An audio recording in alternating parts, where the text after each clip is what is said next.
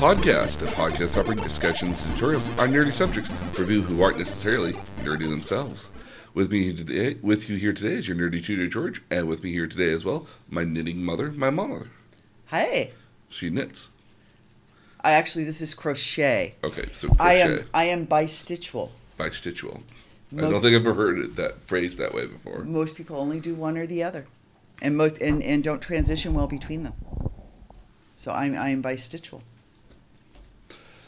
So. Sorry. No, that's quite all right. I think we've been watching a lot of movies as of late. Mm-hmm. We're gonna have to do an episode on Black Widow here. Thank you. We'll also do one on Loki here. I want to get a better vantage point on Colin Jost's chick. Still don't understand how Colin Jost and Scarlett Johansson at the end of the day, like Roger Rabbit. Yeah, it really does feel like that at the end of the day. Oh my goodness, Roger Rabbit and it would be kind of interesting if they had if that was like that had procreated. No. I think it's perfect. I think it's almost the perfect example here. Like, because Roger Rabbit was fairly famous comedian in his own right, and then Scarlett Johansson, being Jessica Rabbit was like, no, yeah, that all lines up at the end of the day. I'm just saying that's how I think of it. Then who is Michael Che at the end of the day? Then is he the baby or the taxi cab? Oh, good question. That is a great movie in and of itself, and maybe that's an entire episode where we talk, about live action and it's live action and animated. It's because you have also Space Jam, the new one that's coming out as well, which is an interesting. Well, and the original one as well. The original one, and then Is that before or after Roger Rabbit? Quite a bit after Roger Rabbit. Roger Rabbit. Zemeckis really opened up a little Pandora's box with that, because if you go back in time, you have to go way back to Song of the South, I think. Song of the South, which is an old Disney. You can't find it anymore. No, there's another one called Rock-a-Doodle Doo, which is a very old. I want to say it's a same guy who did Don Bluth. I think I want to say it's the same company that did. All Dogs Go to Heaven and a couple other films of that era. Oh, yeah. It's a rooster that's Elvis at the end of the day. And there's bits where there's human characters in a cartoon environment at the end of the day. But no, yeah, I think Roger Rabbit's the first real one to do it in real kind of earnest. Because they had to create whole entire elements of that movie just to be able to exist at the end of the day. Yeah. Oh, it was so well done. Mm-hmm. Bob Hoskins, probably my favorite Bob Hoskins movie ever. Well, and you keep thinking he was acting against nothing. Somebody reading lines. Yeah. Well, again, the guy who plays Roger Rabbit, just off to the side here. Actually, if you ever get a chance to, I forget the actor who does the voice of Roger Rabbit, but he's got a good 18-minute long TED Talk on number theory. Really? Yeah, like a good solid 18 minutes where he talks about number theory and system of numbers, how like they have this kind of geometric sort of look to them at the end of the day. If you either graph them out or put them on like a chart or something, or you put them in like a circular-gram sort of way, like, it's really good because it's like part of it's just kind of like, yeah, he's having a lot of fun just making jokes, but you're also watching and you're just thinking, wow, like he's not wrong. It's actually kind of interesting that he's gone that way. So there's a lot of stuff to watch, but I thought we'd get a little interactive this week. I'm all down. Okay, so have you ever heard of the term Big Three before? Big Three CPA firms. So us as human beings, we like to think of like the top three sort of things in a lot of cases, or we like to denote stuff in like the big three. If we go back to Japanese animation or Shonen Jump, at least your big three would have been One Piece, Naruto, and Bleach back in the day, the big top three, franchises at the end of the day. Well, Nintendo has its own big three as well. And it's Ah, Super Mario, Zelda, and Metroid. okay. So heard of Super Mario, of course, Mm-hmm. familiar with Zelda and Link. Zelda and Link, yes. So I've obviously heard. Have never heard of Metroid. Metroid. What is Metroid? Metroid is um, And it's, kind of what happens if you mix. and this is Nintendo. This is Nintendo. So this isn't Pokemon. No, because keep in mind, Pokemon would have been circa 1995 or circa 1996, 97, 98. This would have been for Nintendo 1986, 1985, 1986, and 1988 for Super Mario, Legend of Zelda, and then Metroid. And Metroid's kind of a Metroid for me is probably one of my more favorite of these games because it's a giant exploratory. You basically are just a lone character named Samus that transverses this maze-like world where you have to gain power-ups, discover more pits of the map. So you have to gain power-ups to get access to other parts of the map, to gain access to more power-ups to get to other parts of the map to eventually get to the boss and bad guys in there. And Metroid does an amazingly great job of conveying the world at the end of the day through what feels like this very kind of stoic sort of like almost hard to breathe in sort of area because like it's got this kind of like grim music kind of going on in the background and you're not really quite sure what's going to come around the corner. But today I wanted to talk about The Legend of Zelda because there's a lot of actually interesting stuff. Is this what Angelina Jolie was in? What was that? Tomb Raider. Sorry. There was Tomb Raider. That's not okay. In all honesty, the fact that they haven't done some version of a movie about The Legend of Zelda here at this point is actually kind of criminal. Would it make a good movie? Oh yes, any one of these games would make great movies. Even if you just took Ocarina of Time, like cut out a lot of the dungeons and a lot of the other long form arcs, this could be a really great, almost even like, 2-part movie. You could almost do, or it could be a really great Game of Thrones style long running TV series in some cases here, because it is, each one of these games are run along a lot of the same themes, but like they're super long running at the end of the day. Even just alone, I think with the mainline Zelda games, if you just take the major console games, there's almost like 10 major console games in and of themselves before you get to the other additional handheld games that have their own stories to them. Okay, so is there one for Switch then? Oh, yes. The Breath of the Wild, which is the most recent one, which will be your homework. Oh, cool. Okay. So I have a copy of it, and you will get to play it for a bit. My Switch will be happy to see me. We'll have to stamp out cockroaches the next time I go in because I haven't played in a while. It's okay. The villagers will understand. You get cockroaches if you don't play for a while. Mm-hmm. No, again, you get a certain amount of cockroaches for every. I think it's every week that you don't play, you get at least one. You get at least like one cockroach. And then you have to stamp on them. Mm-hmm. Or sometimes you have to come back into the room to find them again to stamp on them.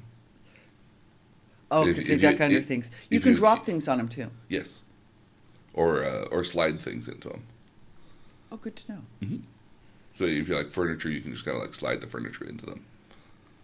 So, what is The Legend of Zelda here? So, Legend of Zelda is actually kind of an interesting in a game sense here with Nintendo because it's the same characters over and over, but actually not the same characters.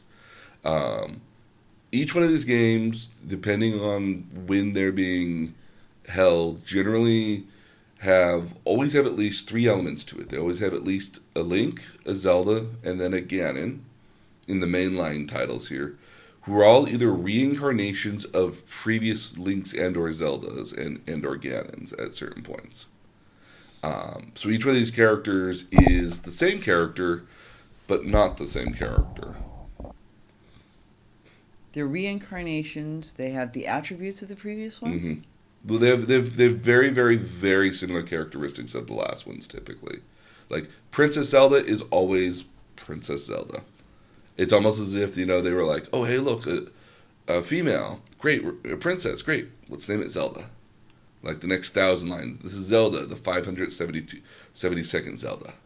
Okay, so clothes wise, are we similar? So in a lot of cases here, when you get to the different characters here, Link is always kind of well described in his green tunic that he usually wears. So he has kind of a green tunic and green sort of like hat. Kind of Peter Pan-y. Yes, very kind of Peter Pan-y initially. It's a very constant stable throughout Link's history.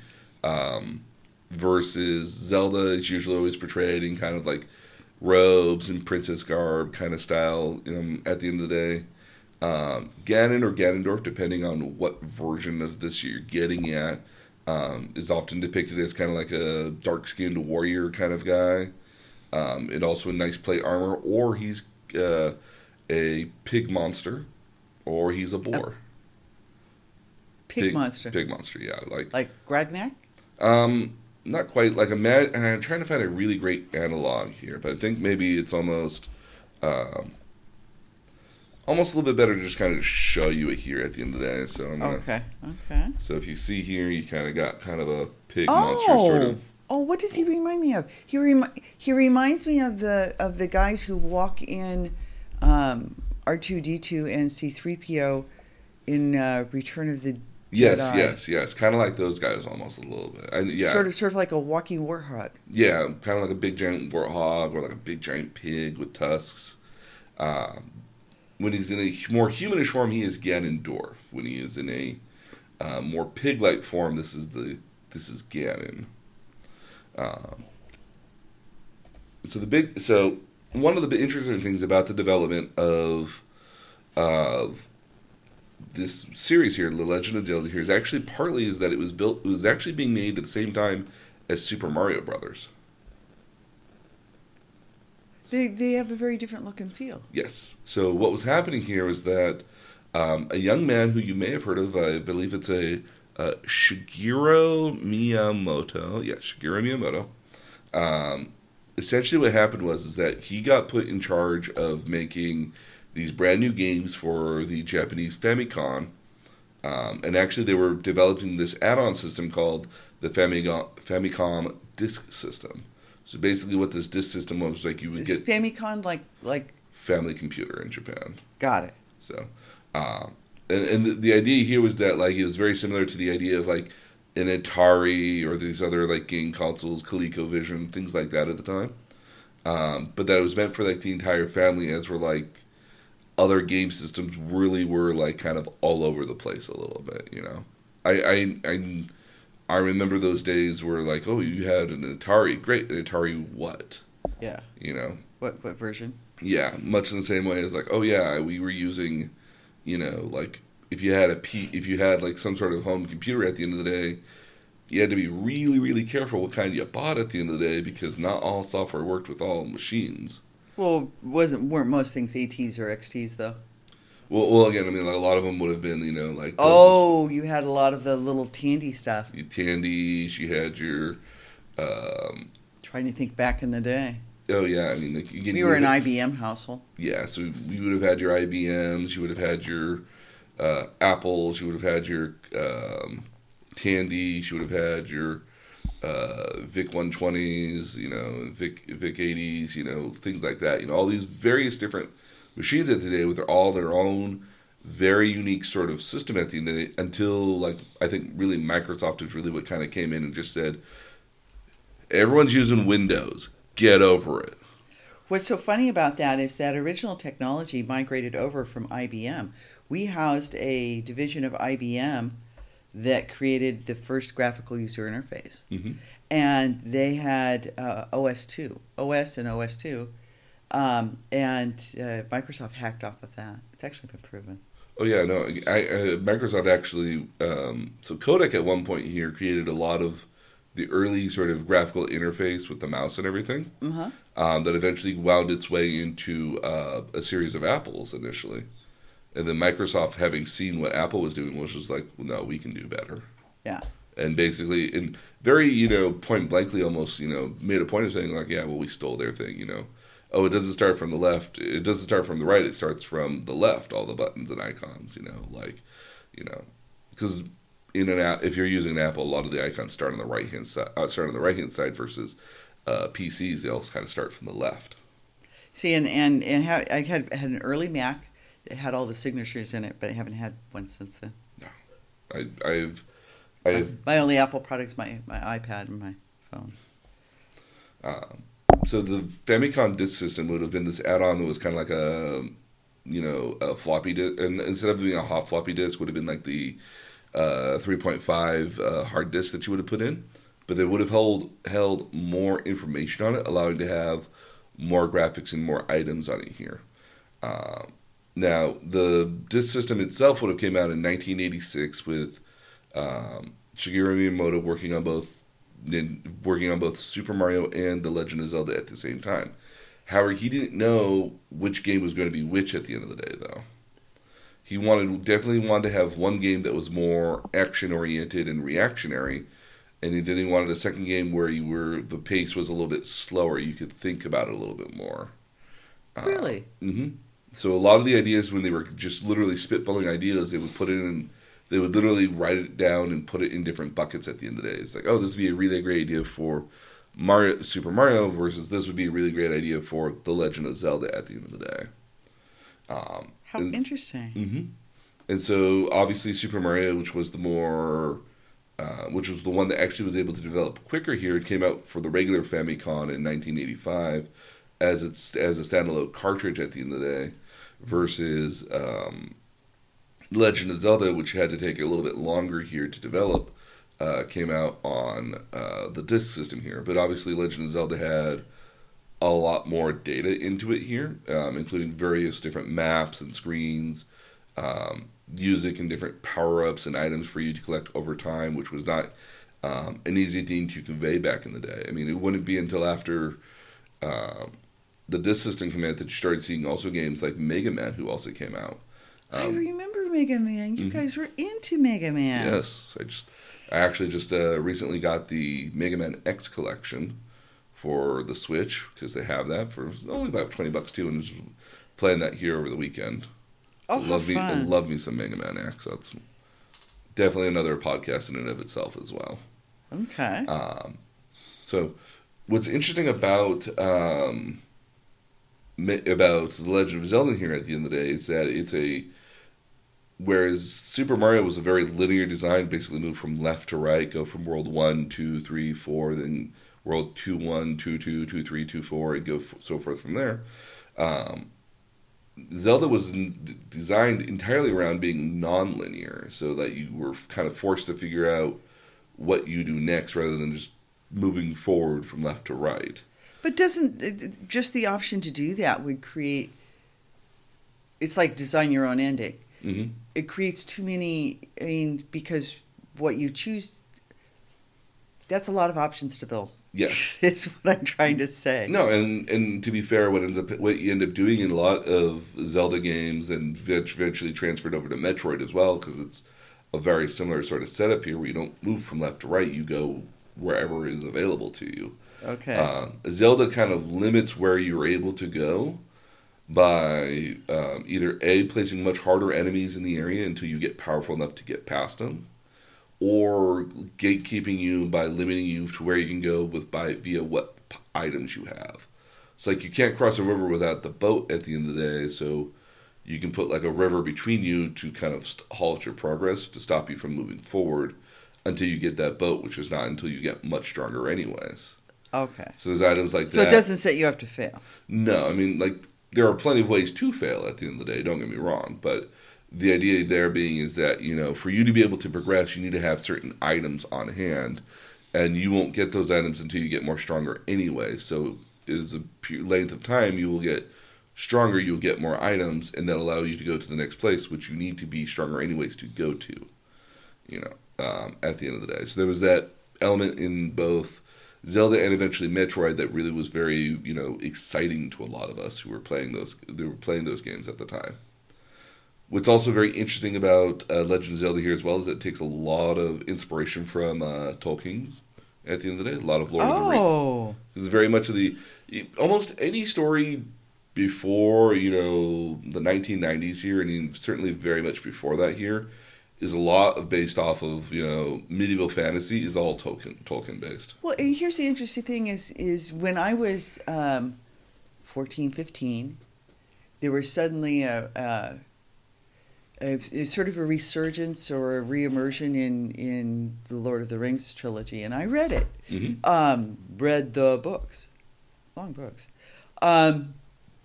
there was sort of a, you were cool if you could talk about Frodo Baggins. And it was sort of a thing, and then it died off, and you heard nobody talking about it unless you lived in Chico, which does, as I'm sure you're aware, a whole cosplay thing around the Lord of the Rings every like August. Like August, September. I don't remember the exact dates, but I'm aware of their like festival thingy that they do over there. It's a big thing. But unless you lived in Chico, nobody was talking about Lord of the Rings, and then all of a sudden the movies come along. Well, I mean, a lot of us had been talking about Lord of the Rings. We just didn't realize it because, again, Dungeons and Dragons would have came out in between then. And so if you were playing Dungeons and Dragons, also very Tolkien-esque based as well. Well, I played a game of Dungeons and Dragons well before you were born. It was around. Oh, yeah. So that being a kind of a big element here, you have that fantasy sort of like wizards and swords and shields and goblins and, orcs sort of going on in the world here. What was actually interesting and was kind of a feature that eventually got dropped at the end of the day was that the initial character, Link, do you know why he's called Link? No. So there was a lot of confusion why this character was called Link at the end of the day. Because Link, that's not a very, I get Zelda, I get Ganon. Link, that doesn't sound like a name almost. It almost sounds like a thing you do. Well, initially the idea was that when you were playing the main character here, you were actually a time traveler that went back to the past. And the things that you were trying to collect at the end of the day, the Triforce, as it were actually some sort of circuits or electronics, Thus, Link could become Hyperlink. That's cute. Or a link to the past, present, and future at the end of the day. So that's actually really brilliant. Yeah, it's kind of clever at the end of the day when you think about it. Wait till you hear about who Zelda is named after. Empress? Nope. No? Okay. She's actually named after Zelda Fitzgerald. Oh. Yeah. Well, Zelda's a little flighty. Which is kind of interesting because Robin Williams' daughter is also named Zelda at the end of the day, and he makes a point of saying like, "Yeah, I named my daughter after a video game." So we still get named after a video game. That's kind of cool at the end of the day. Well, you very much a cool guy. He was a very cool guy. So in Japan, again, it came out on the Famicom Disk System here.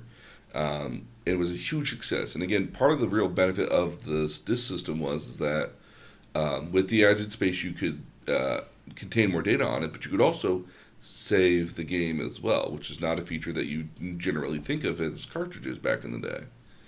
A lot of games like Mega Man at the end of the day had to rely on a password system where it would generate a password based off your progress. So it knew where you were. Its own marker. Yeah, so again, you would put in these passwords, and it would randomly, and mind you, a lot of the passwords would be seemingly somewhat random, but based off where the numbers are, would say, oh, they've got this many power-ups, they're on this boss, or they've... Could you sell a password? You couldn't sell a password, but oftentimes, like it was one of those things you would trade with other people. It was like, I know the password how to get X, Y, and Z. A really great example of this was a really kind of cool example of this was when the first set of Mortal Kombat games came out for the Sega Genesis and Nintendo. Nintendo was very much firmly in the camp of no blood. So everyone went to play the first Mortal Kombat. I do remember that. I remember that being an issue. Yep. So everyone went to go play the first game on the Sega Genesis because you could get blood on there, and that was like part of that was like a good portion of what was Mortal Kombat here. Not even just the blood so much as that a lot of the You got all the fatalities just like they were in the arcade. Versus like on Nintendo, like a lot of the fatalities were kind of like toned down a little bit because again, like Nintendo wanted to be sim family friendly at the end of the day. Well, they saw how well the game did on Genesis, and were like, okay, all right, we get it. Blood. And so, well, not necessarily just so much blood, as so much as just like, okay, yeah, we got it. We want to be the console in which everyone plays the new hottest game on, even if it's offered on a Genesis. Because keep in mind, the Genesis really only had the 3 buttons on there, unless you had the special 6-button controllers, which were not common. Versus Nintendo had the 6-button controllers, and so you could get all the buttons at once there. So it made a lot more sense for, Nintendo games to be a lot more those fighting game oriented and fighting game friendly. So one of the features you had in the second and third Mortal Kombat games was that you could put in additional codes during the fight selection sort of screen. Uh-huh. And you could unlock new features, like everyone had big heads, or Big heads are easier to hit, have better explosions. What? Some of that was like kind of like some goofy stuff here, like everyone was like half size. There was some like little kind of cutesy stuff, or like bigger blood explosions, stuff like that. Or the explosion, the blood was green instead, or something. Like there's funky little codes like that. I mean, a lot of the like the cheat magazines, like again, like Nintendo Power and other video game magazines would list some of the special codes that you need in order to do either cool stuff in games like debug or get to like the very last boss at the end of the game, stuff like that in some cases here. So you had a lot of the ability to unlock more of the game, or had the ability to get to certain points in the game based off where you wanted to go. But with the save system, though, you literally could save it on the disc itself and forever keep your progress. So it always knew where you were at the end of the day. No having to have written down this code and then hope you found the code again when you wanted to come back and play it. Because keep in mind, in the case of like Mega Man, you could beat Mega Man within maybe a 2-hour sort of span at the end of the day, especially if you had played it a couple times. Even Mega Man X, even to this day, I haven't played it in like probably like 5, 6, 7 years here now. Uh-huh. Still beat it in the span of about a 2-hour span, with world records being around in a 35-minute span. Ooh. Well, I'm not a speedrunner, so I'm okay with that. But those are one of those people you watch on YouTube do this. Oh yeah. You watch on YouTube and you're just like, please show me more, Master. Watch as he glides around the screen, avoiding any and everything and getting the perfect placements for everything. But how much time did he spend getting to that skill level? Yeah, and that's the thing here. These are people that, will play this one exact game for the next, like year or so just to get close to that world record spot in speedrunners. Well, and you and I talked about speedrunners in an earlier episode of the podcast, Mm-hmm. in which we talked about how to monetize. And that's one of the ways to monetize. Mm-hmm. Yep, is speedrunning, or because again, a lot of that's on Twitch now, so people are able to just kind of record their runs, and they'll have even nice little graphics to the side that show like their progress at certain points as well, so you can see how they're matching up with either previous runs or previous best times at the end of the day. So you might have a level in which you did really, really well on, but the next level you didn't get really good RNG at the end of the day, or randomness basically. Okay. Just trying to figure it out. Yeah, RNG in games is basically when you press start at the end of the day, there's kind of a random element that's going on in the background that kind of says what some of the bad guys or some of what the bosses do at certain points. And so if you timed it perfectly and you got it on the right exact quarter of a second press at the end of the day, you could know exactly what the bosses were going to do every single moment. Or what their response was going to be? Yeah. And so you can plan ahead of time what you did. And so there's some speedruns called tool-assisted speedruns, where they literally pause every single frame to press a button to get it the most frame perfect, literally you know, playthrough.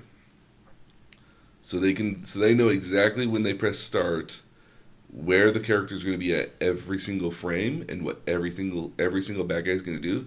So they can either jump, dodge, or move around. And they can spend months editing a single like level playthrough to get it to be the most optimized, best level playthrough ever.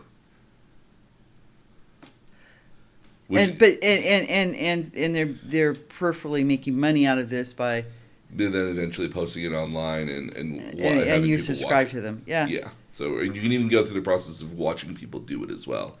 It's very tedious kind of watching because again you literally will watch. But if you were into it, if you again, like, I've seen speedruns of games that I know I like and I've played before, like Super Metroid and Mega Man X, and I watch them and just like, oh.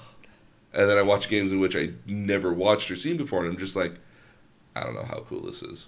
This can be. I don't know whether to be impressed or not. Yeah, like the speedrun for Sonic the Hedgehog 3 is kind of cool, but it's also kind of very misleading because they warp around the map so much that you're just like, I don't play this game nearly enough to know. It's not clean. Yeah, not clean, or I don't play this nearly enough to know where you're at in the level to be able to say like, oh wow, that was really cool that you skipped all that. You know, sort of situation. As where if it's like if it's Sonic the Hedgehog 2, which that one I do know the levels really well, I can watch somebody play that and just be like, oh wow, they skipped that. I didn't think you could do that. You know, but which only available on frame perfect sort of elements here at the end of the day. But going back to Zelda here at the end of the day. But by the way, there are no speed knitters that you can watch online. No, I think there are. Really? I would be very concerned about them at the end of the day because I don't think it's one. I mean, because it's it's literally making the same thing over and over and over and over again. That would be true. Yeah, to get good at it. So what was interesting about The Legend of Zelda here is that here in America we never got the Famicom disk system at all. Why do you think that is? A couple different reasons was that when the original Famicom computer system came out in Japan, would have been 1982, 1983. By comparison, when it came out to us here in the West in 1987, I think a lot of the technological barriers in between then had been solved. And I think it's kind of hard to tell somebody at the end of the day, like, hey, buy this machine that has this cartridge that you have to put in, but then also buy this thing that goes on top of it to insert discs into. So I think there was I think there was partly a barrier for that because even just remembering what was the Super Nintendo original setup at the end of the day. If you remember back in the day, which very few people do, there was a robot that came with the Super Nintendo. Really? There was a Rob the Robot who was only usable on 2 games, specially designed for that.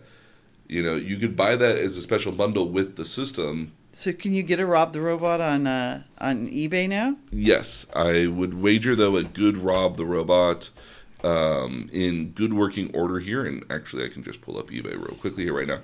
Probably goes really expensive, I would imagine. So let's try here. It's either Rob the Robot or one of those items here. So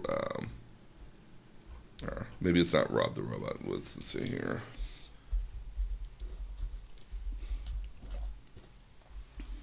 Let's see, what is the Nintendo Robot? Because again, came with the so a complete set of the robot here. Oh, okay, is actually going for around about. What's the robot's name? ROB. Rob the Robot. He's going for about $75 online, but if you want to get one of like the oh my god, you know what he looks like? He looks like the one we built. Yes, I know, right? He looks like the when we were doing the thing on robotics and we built a robot. I know, yeah. He looks oddly similar to that, right? Yeah. Here's one for $249.99. Yep, there's some out there for like $300 even. I see one for $300. Yep, yeah. There's a couple variations of it. So most of the time when you're getting it, it's a lot of the parts that go along with it. It would have had like spinning top sort of things they had to like move between different places here. Macari has one it's got like it looks like it has a lot of peripheral devices. The box alone, there's somebody just selling the box. $49.99. $350 for just the Oh box. my gosh! Okay, GameStop has one for $49.99 bucks. Oh, I see the console. Yep. So again, that original Nintendo console that came out here in the West, the Nintendo Entertainment System, at the time, I think when it came to the chips and the things that you would have been able to do with those cartridges, that there was enough power in those cartridges now with the redesign for the Nintendo system that you could be able to fit a lot of what was on those discs onto the cartridges. And especially when it came to the the cartridge for Zelda at the end of the day, came with a special chip inside of it that had to be battery powered to keep track of the game data save at the end of the day. So it had to keep that ROM inside there powered at the end of the day. The disc also here in America came and it was gold as well. So it's spray painted gold at the end of the day versus the normal cartridges here in the West were like this gray sort of like object at the end of the day. Well, the one for Zelda at the end of the day was bright gold, which was really kind of cool. Yeah.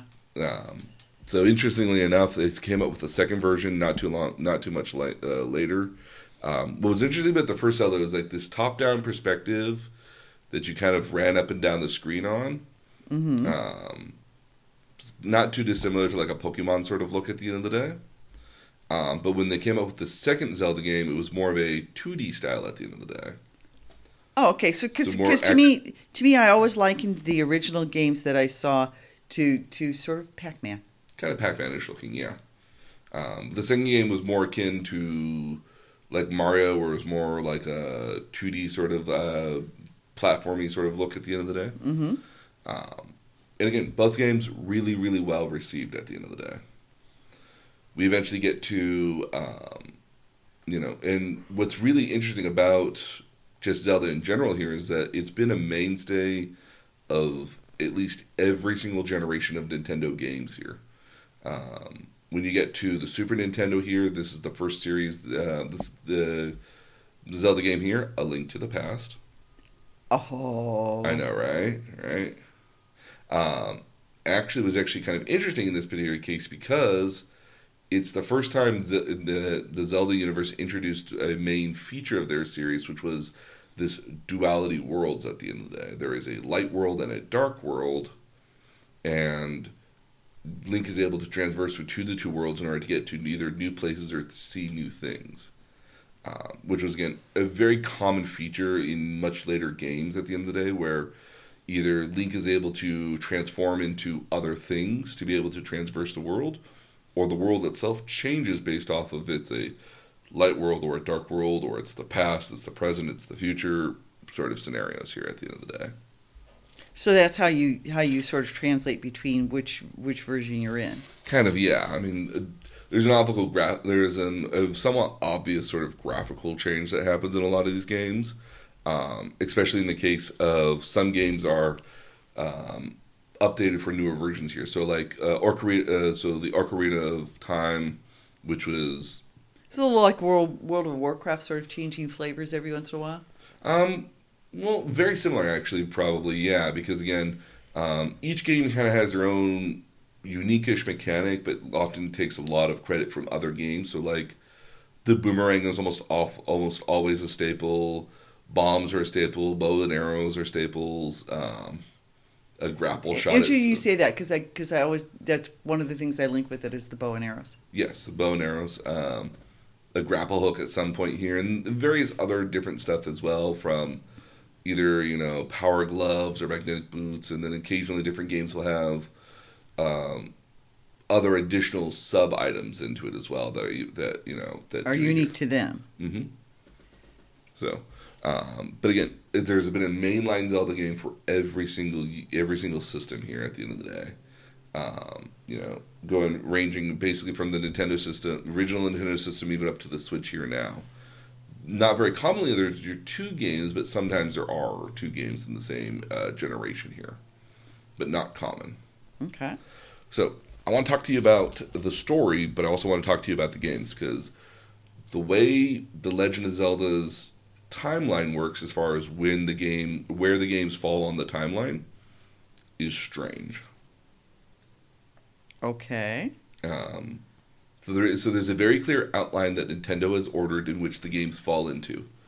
Because again, like I said before, the Zelda characters here from Zelda, Link, and Ganon all are either reincarnations of themselves or are new individuals of their lineage. So Princess Zelda is always usually Princess Zelda. Link is always either some sort of like farmhand, blacksmith's kid, traveling knight, some variation on that. And Ganon's usually always just Ganon. Is Ganon good or evil? He's a bad guy. Okay. Yeah. So he's sort of the Dr. Robotnik of... Yes. Okay. Yeah, so he would be the main antagonist. He's your Bowser or your Dr. Robotnik of the series here. Okay. So the initial story of Zelda here is primarily set in the setting kingdom of Hyrule. So, and Link himself, Princess Zelda is usually the princess of Hyrule at the end of the day. Link's some sort of denizen of Hyrule, and then obviously Ganon is also a denizen of Hyrule at some point or another as well. So the initial set of stories start with Skyward Sword, which was the 2011 Wii U title that came out.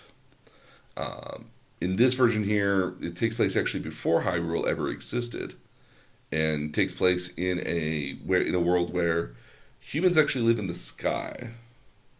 Of course. And they live of course they do. Well, okay. Of course they do. Mm-hmm. So they live in skies where there's like full sky islands at the end of the day, and you traverse the world on these giant birds. They're skyloft birds. They kind of look like what's the weird bird that kind of has this like kind of looks like a seagull but not stork. Not quite a stork. Okay. They're called loft birds at the end of the day. Okay, well let me look up a loft bird and I'll tell you what it kind of looks like. I'm good here. So a loft bird. And then it's always probably good to just look up Zelda along the way. They're called loft wings. Loft.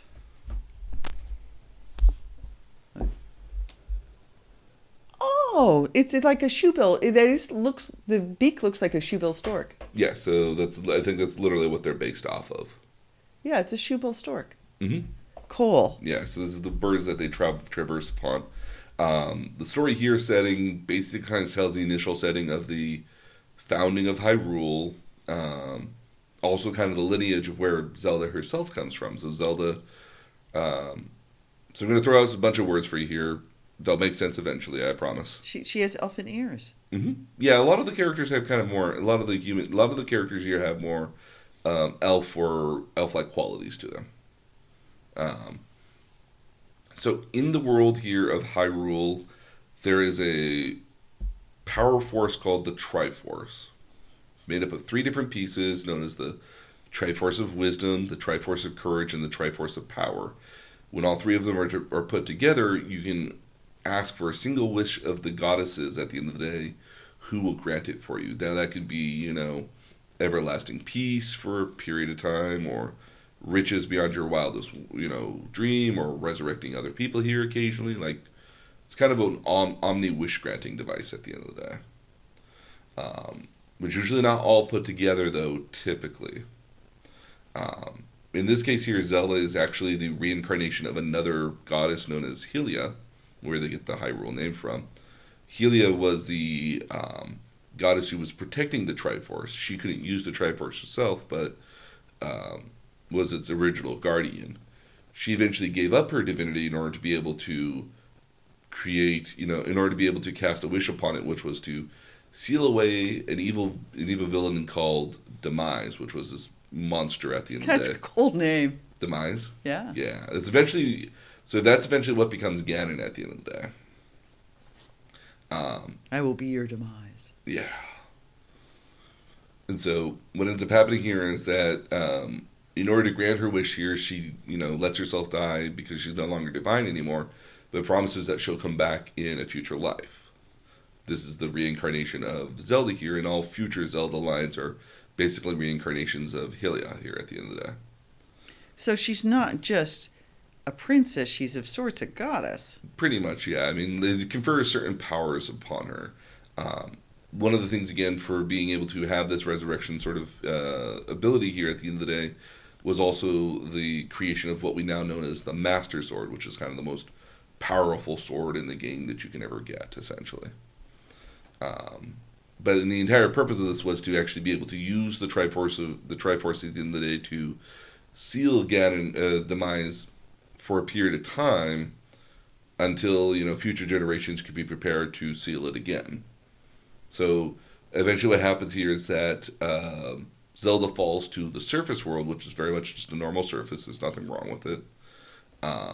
And over the course of the events here, Link, goes to save her, but finds out that Zelda's actually,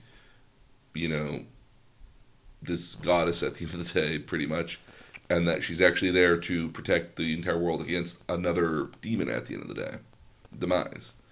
Well, long story short, eventually she succeeds in defeating him, or they succeed in defeating him, and then they all move down to the kingdom down there. But Demise basically says, like, I'm going to do the same reincarnation thing that Hylia does, so I'm going to come back eventually as well, who we know as Ganon. And so this is one of the mainline Nintendo games here. I've played it before. I've had a lot of fun with it.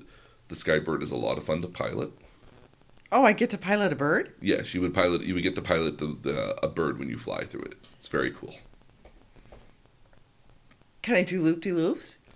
Well, you won't get that's only if you're playing the Skyward Sword version. You'll be playing Breath of the Wild, so I don't think there's a bird analog for that. Okay. I want to do loop-de-loops. So next, so I get to fly a bird. Not in Skyward Sword, or in Skyward Sorry. Sword, yes, but not in Breath of the Wild, unfortunately. Okay. But you do get kind of like a hang glider thing going on. Oh, I can do that. So you get to I've flown a microlight. Mm-hmm. Yeah, so you get these gusts of wind, and you have like a parachute sort of thing that you kind of glide around with and can get further along with them. The next two games are a series of Game Boy games released in 2002 and 2004. You have the Minish Cap, which basically lets you, which is another version of Link somewhere along the line. A lot of the Game Boy games don't deal with Ganon at all. They just deal with Link for the most part. Or if they do happen to have Zelda along with him, she's not a damsel in distress, I guess is the better way to put it. She's more of a sidekick in some cases. Okay. The Minish Cap basically talks about a hat that lets Link in this version shrink down to a small size and transverse, the Minish world, which is kind of like a tiny world. So like if you were like Minish sounds tiny. Mm-hmm. Yeah, so like a minuscule. Mm-hmm. The hat's kind of weird looking as well. Four Swords is an interesting one. So this was actually a remake also of A Link to the Past, the Super Nintendo title for the Game Boy Advance. But what's main feature here at the end of the day with Four Swords was that it was a first attempt at multiplayer in Zelda at the end of the day. Do games like that do well in multiplayer? I think they work better as a party game because keep in mind, in order to be able to play a 4-player game of this, you had to have 4 other people that had the game as well. I think of party games. I think of Mario Kart. I think of Mario Kart too. It's just that I think trying to play the game with 3 other people and having the link cable as well back in the day, like I had the link cable and I was a big time player at school for having the link cable. Yeah. Oh, cool. The link cable was a big deal. I think I remember buying the link cable. Mm-hmm. I think it was a gift. Probably. Yeah. Because again, back in the day, you need that link cable in order to be able to play other games with other people. But back in the day as well, they also had to have the same game as well as you to be able to play with each other. So you had to have 2 copies of the same game. Yeah. Which, for what it's a way to sell games. Mm-hmm. Well, especially if that's a mainline feature of it at the end of the day. Yeah. I think where it really kind of shined a lot of cases with Pokemon was because you could have, everybody was playing it, and a big deal of that game was to trade the monsters with other people here. So it really took Yeah. advantage of that cable. I don't know of any other game that did that as well. Maybe outside of Tetris potentially, but Tetris? Tetris, oddly enough, because again, when you remember Tetris being one of the first games that came out for the Game Boy, Yeah. we still had the link cable that was kind of like, hey, if you have two people that have Tetris, you could play together. So I just don't see Tetris as a game you would play against somebody. oh, there's a lot of competitions for it still to this day. Really? Oh yeah, there's a Tetris Federation of people who play the classic Nintendo, they play either the classic Game Boy game or the classic Nintendo game against each other, and they often start at like level like 19, like one of the higher levels, just because the other levels are boring because they don't move as quick. Wow. I The things I learned. I watched a half-hour documentary on the puzzle versions of Tetris. So in Tetris, there's like these puzzle levels Yeah. where like you have to clear 25 lines based off of the junk kind of space that's already there in Tetris. Junk Yeah, spaces that are already yeah. kind of like there. There is a series of levels, level like that are near impossible to defeat, even by modern day standards. Oh, I'm sure. I mean, because in order to keep people intrigued, you have to keep it challenging. Well, I mean, like so much in challenging, so much as like that there are Tetris masters who have won grand championships in Tetris. Is there money in this? Yes, there are. Oh, all God. all fun stuff. There's money in it. Okay. How much money? I don't know, but I mean, I would have to look into it. But I'm sure it's in the thousands, maybe tens of thousands at most. Okay. Interesting. So again, the big multi-feature of Four Swords. So it was the game was Four Swords, was that Link pulls out a singular sword which turns him into 4 copies of himself. And you needed all 4 versions to actually complete the game at the end of the day by seeing either all standing on the same step at the same time, or each one stepping on different panels at different plot spots, or you'd have to actually even pick each other up and throw each other across a ravine to get to another side, maybe to open stuff up. So that was a big one here. But then you get to the landmark game of Ocarina of Time. So this was when it came out on the Nintendo 64 in 1998. It, much like Super Mario had transitioned to the 62 3D, was also a transition from 2D to 3D as well. Now, when I think of Ocarina, I think of A flute. the Incan It's like a little- clay Yes. flutes. Yes. That's literally what... That's I have some. hmm So the Ocarina of Time is a big feature of, is not just the titular item of the series here, but actually a device in the game which lets you do certain abilities. So if you play a certain song, you might summon your horse. Really? Or what you might do is you might change the weather from being nice weather to bad weather. Or what you might do is you play it and it gets you out of the dungeon right away. Opens doors. Yeah, so the different songs you might play confer different things for you at the end of the day. And one of those being here is the Song of Time, which lets you actually go back in time a little bit, or summons you to the Temple of Time. Now, the story of Ocarina of Time here is that Link's probably only about, give or take, like maybe 9-10 years old. And this is Ganon's first attempt at conquering the kingdom of Hyrule. And so Link actually gets a bunch of stuff together to eventually go to the castle, where Ganon is actually chasing after Zelda, who's actually running away from the castle at this point. And what ends up happening is that Link actually has to venture through the Temple of Time and find the Master Sword. As a 10-year-old. As a 10-year-old. He has to actually pull the sword out in order to be able to travel to the future. Very Arthurian. 7 years in the future. And he becomes adult Link at that point.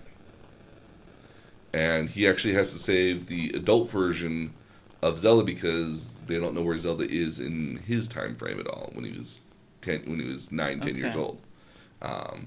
Zelda actually appears as another character known as Sheik, who's like a ninja, I guess, at the end of the day, but is in hiding. So But ninjas hide well. they do. But Ocarina of Time was interesting because, again, not only did you have this kind of time traveling sort of element here where if you did something as a child, it would show up in the future at the end of the day, so you could kind of plant stuff ahead of time to reward you later on in the future. There were certain places you can only visit as young Link versus older Link could only visit other places because he's obviously taller and can reach them. The world actually also changed a little bit as well between the adult Link and the child Link at the end of the day. So if you went back to a place you would visit it as a child and you saw them again as an adult, they would be like, "Wow, Link, you've been gone for so long. Like you've grown too. Wow, amazing." So time has passed and The characters react to that. okay. And again, Ocarina of Time was kind of somewhat of a groundbreaking game for that generation here. But it's also an interesting notion here where it offered a lot more story elements that wasn't in the previous games here at all either. So if you go back in time here, the games that had been out before this had been the first two Nintendo games. You also had A Link to the Past, which offered some story elements but not a holistic story at the end of the day. And then Ocarina of Time actually developed a lot of the story here. It's where we get a lot of the topics of the Gerudo race, which is the race that Ganon is from, which is primarily led by female warriors, Amazons. Oh, cool. Which is kind of like cool. You have the Goron, which are kind of like these rock sort of people at the end of the day that live in the mountains. You have the Kokiri, which are the forest sort of fairy people at the end of the day. So they're like elves. They're basically elves, but they all stay as children the entire time. Oh. They don't age past children. And then you have the Zora. Santa's Workshop. Mm-hmm. And then you have the Zora, which are kind of like fish people at the end of the day. Okay, so a question for you. Mm-hmm.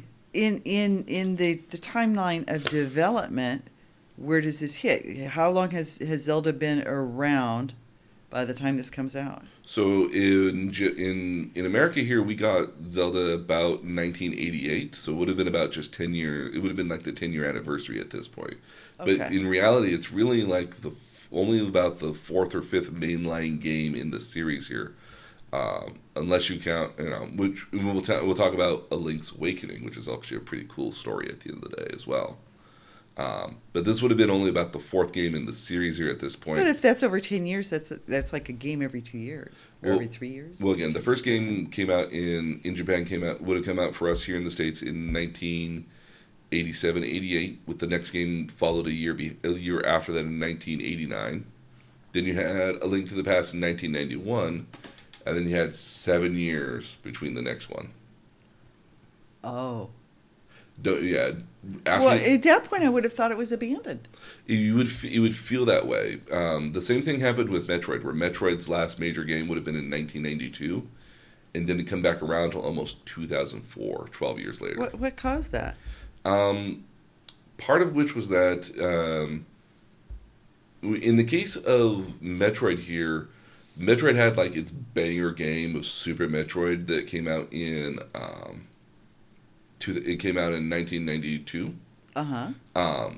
But as they moved into the 3D era here and the Nintendo 64, during that period in that generation, nobody really figured out a good version of shooting games necessarily just yet.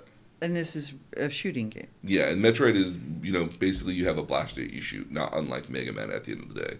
Now, Mega Man you had Mega Man Legends, which was an attempt to kind of continue on the Mega Man legacy at the end of the day in a 3D world. But even the people of Mega Man Legends quickly found out, it was like, this kind of works, but it doesn't at the same time. And for Metroid, which is this sort of cavern, sort of like traversing giant map sort of situation, like they kind of figured out that like they needed to wait a little bit they needed to wait until they could figure out how to do it best. Okay. In Zelda's case here, once the initial Zelda once A Link to the Past was released in 1991, development in earnest actually was already starting on Ocarina of Time. It's just that the R&D team that was in charge of it here, especially Shigeru Miyamoto, was primarily working on Super Mario first. And especially in the case of Super Mario being the flagship title, was going to Yeah. make or break, or it was going to make and break the Nintendo 64. If that game doesn't work, you might as well call the entire The whole console. thing off, yeah. Mhm. Okay. So, I think the 7-year gap between when A Link to the Past and Ocarina of Time came out was beneficial because the team working on that Zelda had a lot of time to iterate and see what really worked, and especially learning a lot Well, of. and Mario Kart, I would imagine, pushed a lot of things, a lot of technologies forward, too. Yeah, yep. So Mario 64 did push quite a number of the technology, and was also again the first time anybody really did that in like earnest in that sort of nature here as well. Because Mario Kart, some of the things you can do in there are pretty Mm-hmm. Well, again, just intricate. the jump. I don't know. Well, I mean, even just the look of everything was very kind of unique at the time in Mario 64 here because, a lot of people had seen 3D graphics before in some cases here, but in this sort of setting here, it was like, wow, Mario looks like what Mario looks like, and it would eventually get refined and refined over time. Well, and to me, it's what happens when you crash. It's what happens when you do certain actions. Mhm. How fully Immersive and realistic it feels. Yeah. Yeah, absolutely. And again, Zelda Ocarina of Time for the N64 was very similar to that as well. I mean, even just being able to ride your horse around was kind of cool. So, but this is where we deviate a little bit. So, the Zelda people claim that the Ocarina of Time has 3 branching timelines that are based off of it. That kind of divide the rest of the remaining games that have come out for the Zelda timeline here since then. Who are the Zelda people? They're basically elf Hyrulean humans, I guess is the best way to put it. I mean, they're humans, but they have slightly pointier ears, so they kind of have elf-like qualities. Okay. But they're not like giant elf ears like Lord of the Rings. They're more like just, oh, these humans have pointy ears. Okay. So. We're not Orlando Bloom. No, not Orlando Bloom yet. Okay. But in Ocarina of Time, there are 3 diverging timelines here. There's the child timeline, the adult timeline, and then the fallen hero timeline. So the child timeline assumes that at the end of Ocarina of Time, you defeat Ganon at the end of the day. Link returns the Master Stone, the Master Sword, to its pedestal that it originally sits on, and he goes back in time to when he was a kid and lives out the rest of his future from there. So that's kind of like the good ending at the end of the day. Okay. The adult timeline presumes that after the end of Ocarina of Time, Link actually goes back in time, but he disappears along the way. Nobody knows what happened to him. He just kind of like stopped being a hero and just kind of led a quiet life at that point. Zelda's the one who actually returns the Master Sword to the pedestal at the end of the day in that timeline. And then the Fallen Hero timeline presumes that Link actually failed and was actually defeated by Ganondorf, and the Master Sword again gets lost in this timeline, and that a series of sages had to actually lock away Ganon in order to be able to stop him from, completing his master plan at the end of the day. So each one of these different timelines has a slightly different sort of outcome that happens. So in the child timeline, we actually get an almost direct sequel to Ocarina of Time, which again not very common in a lot of the Zelda stories here. And this is Majora's Mask, which is also very favorably remembered at the end of the day. The story of Majora's Mask is basically that at the end of the first game, there was this kind of helper character named Navi that kind of floated around you and told you stuff in Ocarina of Time. Well, she's disappeared from Link. And so Link as a 9-year-old is out trying to find Navi once again, and stumbles upon this kid named the Skull Kid, who's wearing a possessed mask known as Majora's Mask. So, a stupid question. No. When Link goes back to his child self after having been an adult, Mm-hmm. does he remember his adult life? Yes. Okay. So he remembers the adventures of him being an adult, but he doesn't necessarily remember all the events that happened in between there because he hasn't lived that yet. That's why I was wondering. Yeah. So again, like it's like he pulled it. It's like he pulled up the sword and then was kind of like frozen in time and then released again 7 years later, as if he was still just pulling out the sword, but somehow an adult now. Okay. Yeah. Go figure. All right. Just wondering how you do that. I know too. But Majora's Mask is actually kind of interesting because this guy, this demon that's possessing the mask, which is possessing this kid at the end of the day, has decided that basically the best thing to do in the world is to cause the moon in the sky to crash down in this one city via apocalypse. Yeah. And Link only has 3 days to stop it from happening. But Link fails. And the only way he can actually stop the event from actually happening is by playing the Song of Time on his ocarina, which allows him to start back at the very beginning of day 1. So in the game, there's an internal clock that happens that basically outlines the days that you're going through and how many playthroughs you've had. And so the idea here is that each time you play through the game, you either get you either know more about the stuff that's going to happen, so you can you can make yourself more efficient, or powers and abilities you've gotten already will now unlock new areas because you're able to go back in time and revisit those areas. There's certain events that only happen at certain time frames as well, so certain stuff that only happens on day 2 in the afternoon versus stuff that happens on day 1 in the afternoon. So it was very interesting in that particular respect, especially from this notion of you can keep going back like Groundhog style and redoing everything with the knowledge that you have, but you still have to plan out your day accordingly and get through everything in a Well, proper do you have fashion. the tools that you gained when you go back and redo it? Yes, you get some of those tools. You get to keep some of those tools. Like one of the new features that you get is all these different masks at the end of the day, and some of these masks either give you the ability to either see certain stuff or be able to interact with stuff in a different way. Some change you into an entirely different creature entirely. So you can, you might become a Goron, which is these big kind of rock dudes, and you turn to a ball and you spin Sonic the Hedgehog style through stuff. One of them, That'd be kind of cool. One of them turns you into a Zora, which is like the fish people, so you're almost like a mermaid on a certain level. I'd like to be a mermaid. Mm-hmm. Yep. Again, it was a very interesting game for what the time was. But what was kind of interesting about the game, and there's a lot of parallels where people think that the game is actually talking about Link's death at the end of the day, actually. How him repeating the cycle constantly is him trying to save as many people, but it's actually trying to talk about his own death. Now, the creators are ambiguous about this notion, because I think there's a lot more people reading into it necessarily, but that is the theory at the end of the day. That this But if it gets people talking about your game, you don't really care. No, they really don't. The next one in this series of timeline is actually probably one of my more favorite games, which is Twilight Princess. So, in this version of the game, again, Ganon has been defeated. He's been sealed. They are attempting to.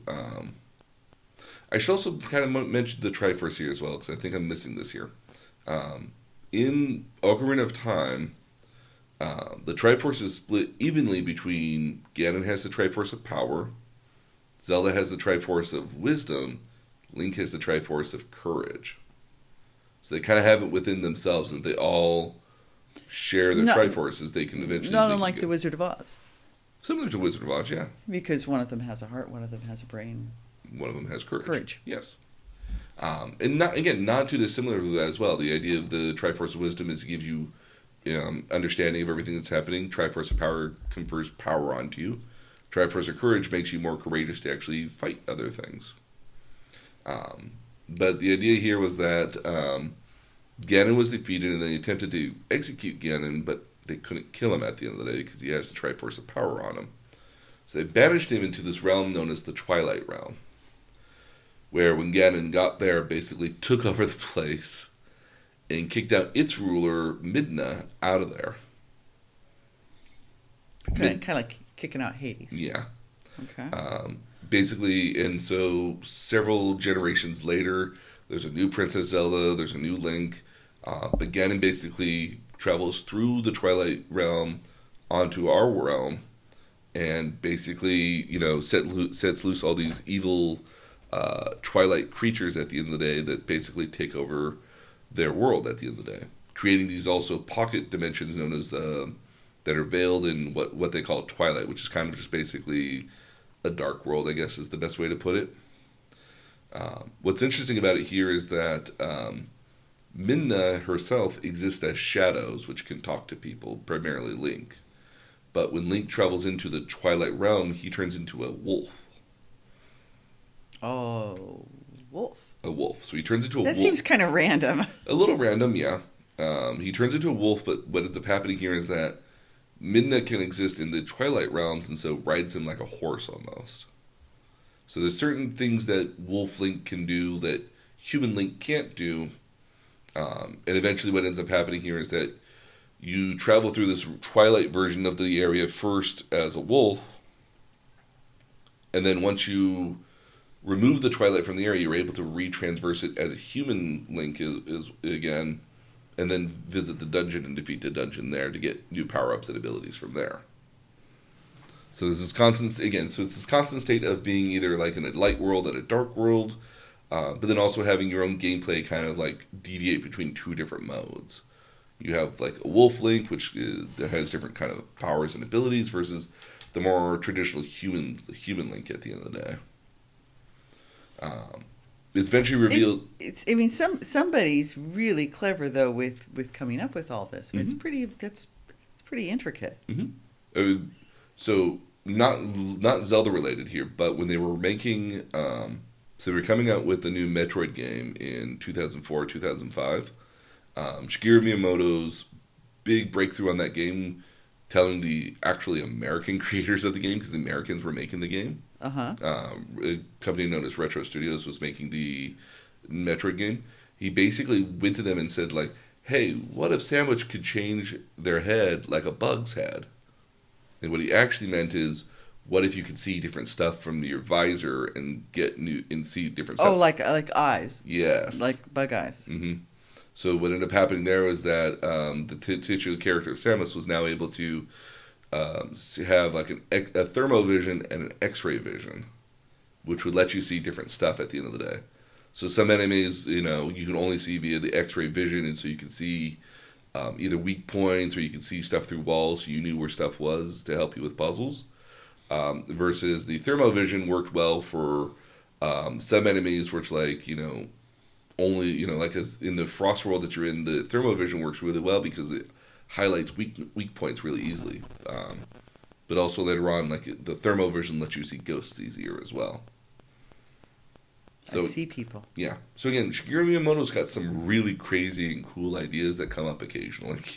Just one of those things you wake up at 2 o'clock in the morning and go, oh, this is an idea I have.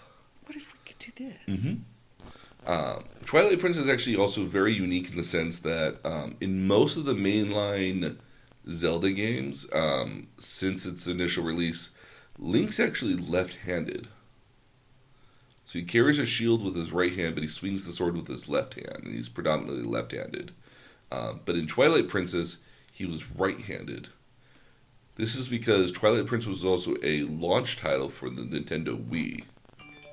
And one of the big features that came with the Nintendo Wii was this notion of the remote itself being able to swing around like a sword.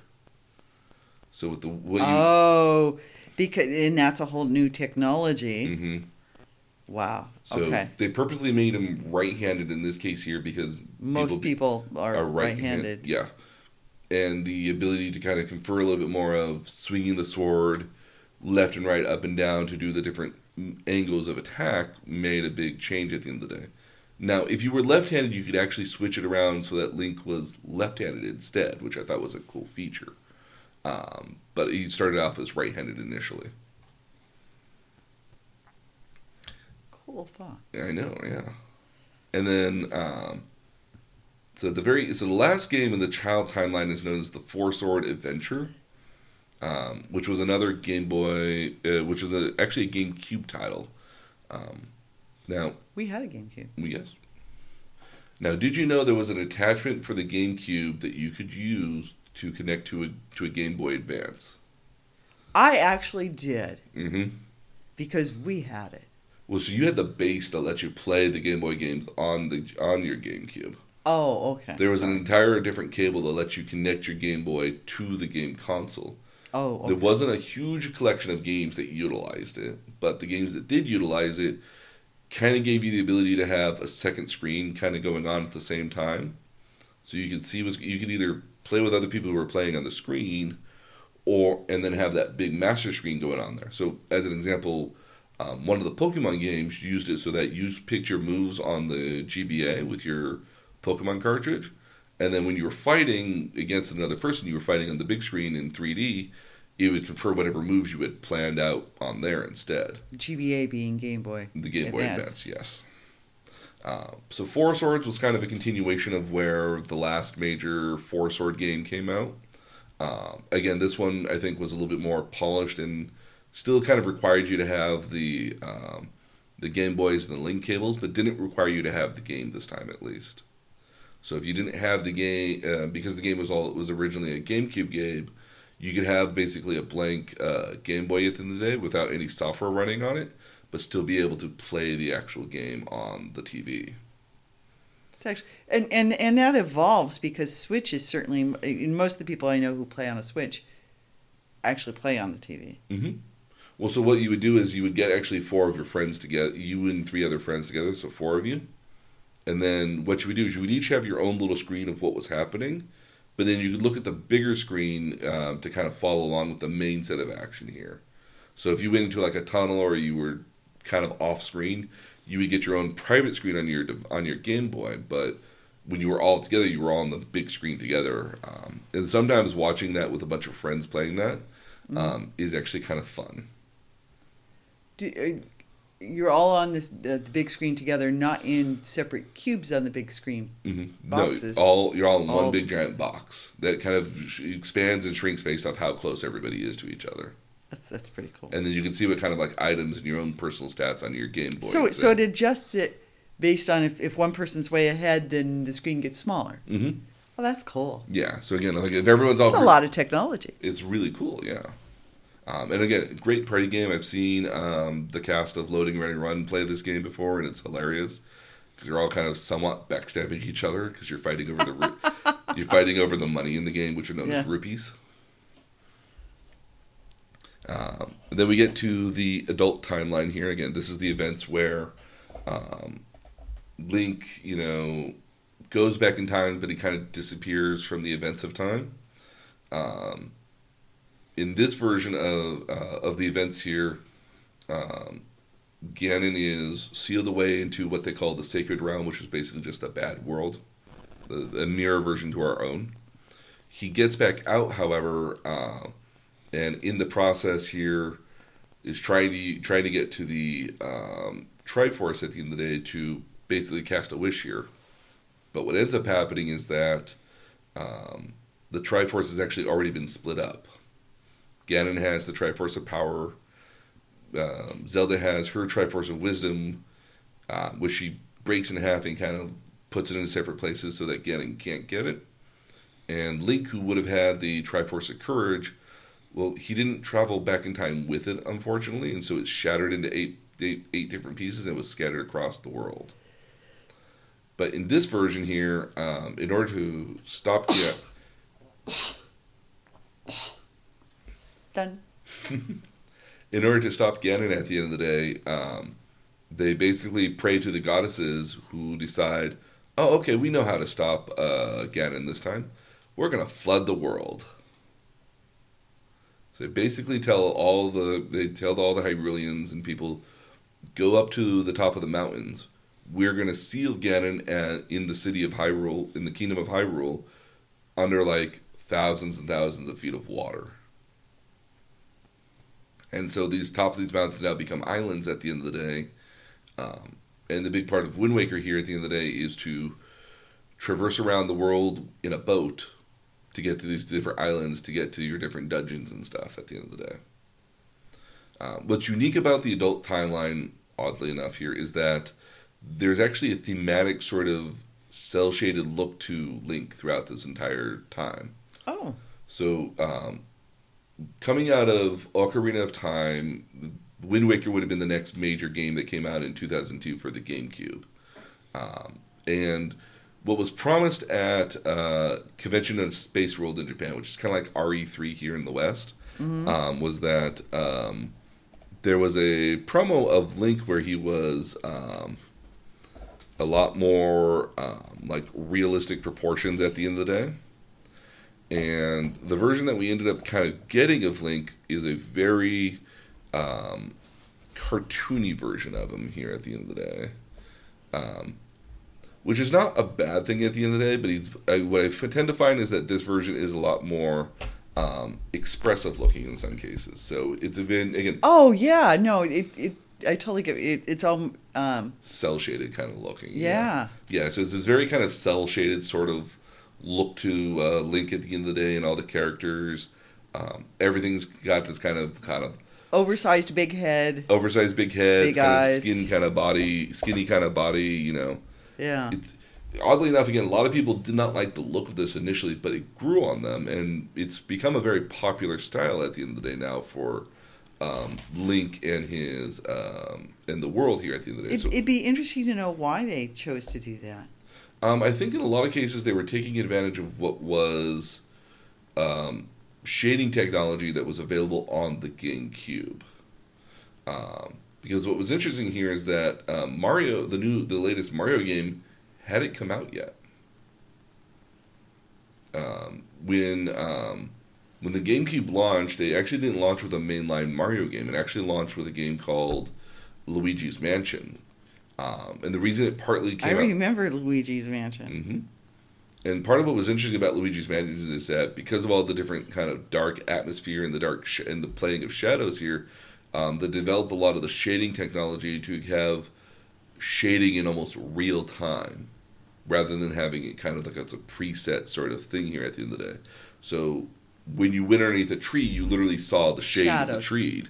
You got the shade of the tree underneath you, and the wind rustling the leaves would have changed the shadows, would have moved along the shadows as well. I think at the end of the day, like the cell shaded look here is a big departure from what would have been normally the look of Link at the end of the day. But it's still a very interesting sort of style as well, and I think it actually lends a lot more to Link as well, because I think it actually makes him a lot more expressive than necessarily his more realistic looking counterpart. It's also just very kind of bright and colorful, and there's not a lot of games that are truly bright and colorful in some cases. So, but again, the big deal here took a lot of aspects from Ocarina of Time. So you had, instead of having the Ocarina of Time, you actually have the Wind Waker, which is a conductor's wand, in which the idea of the conductor's wand here at the end of the day was to cause wind to travel into your sail so you can traverse the sea. You need to have the wind in your sail. If you didn't have the wind in your sail, you actually couldn't navigate at all. That's actually kind of cool. Mm-hmm. So the boat you have here as well had a bunch of different sails that you could put onto it as well. So different sails would either allow you to sail faster. You could create cannons where the sail would go, where you could get kind of a grapple hook sort of thing that fished for stuff at the very bottom. The boat was really cool in and of itself. But again, what's interesting about this version of the game here is that Zelda exists and then doesn't exist. So the Zelda of Wind Waker here is actually a girl named Tetra, mm-hmm. who is actually a pirate. Oh. And doesn't realize she is actually Zelda at the end of the day. So her own identity is sort of hidden from herself. Mm-hmm. Eventually what ends up happening is that, so this is the initial Tetra here. And then this is the princess for Zelda version. Yeah. So it's kind of this interesting, kind of cool, difference at the end of the day. But what ends up happening is that Ganon is actually, when he resurfaces back to the surface, is actually stealing girls with pointy ears. And so he steals Link's sister, thinking she could be Zelda at the end of the day. Because Zelda knows where the Triforce of Wisdom is at. Yeah. And then from there, an entire adventure happens, and she ends up realizing she is Zelda, transforms into Zelda for a little bit, but then at the very end of the game, reverts back to being Tetra at the end of the day, because that's who she knows herself to be at the end of the day, and then travels with Link to try to find a new continent to live on. So okay, so if she decides that she'd rather be Tetra, Mm-hmm. okay, what happens to the whole concept of Zelda the princess at that point? It's just abandoned and dies? No, it actually continues onward, as all good reincarnation stuff does. Okay. At the end of the story here, basically, the king of Hyrule, who was actually your boat the entire time. I know, spoilers. Yeah.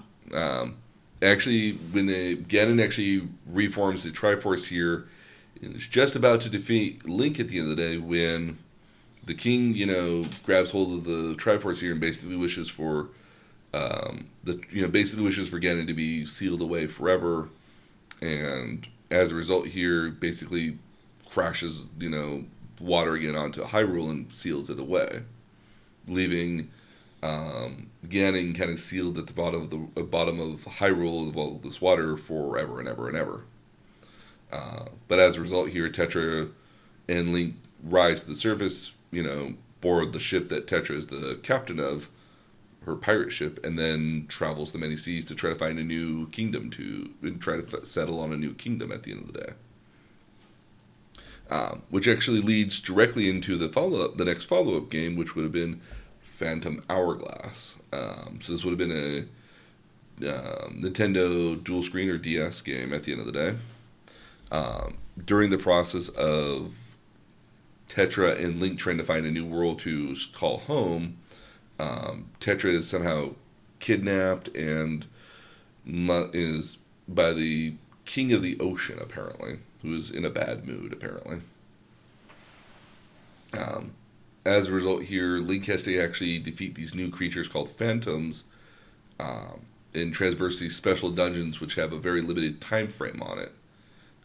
Your Phantom Hourglass in this particular case is the device that keeps you from being succumbing to these phantoms at the end of the day, but it has a certain time limit on it. And if you get either hit by these bad guys or other stuff happens to you, you could lose time that you would otherwise have to go through these dungeons.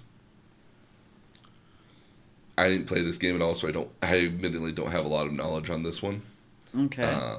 The next one is known as Spirit Track, so eventually at some point here, both Tetra and Link find a new kingdom to reside on, and they name it New Hyrule. And then hundreds of years later, they come to find out there was actually a demon living in on that original plot of land originally, that was safeguarded by a series of towers known as the Spirit Towers, and that there were actually secret hidden spirit train tracks that link these different towers together so you can find them, that were actually keeping the demon at bay.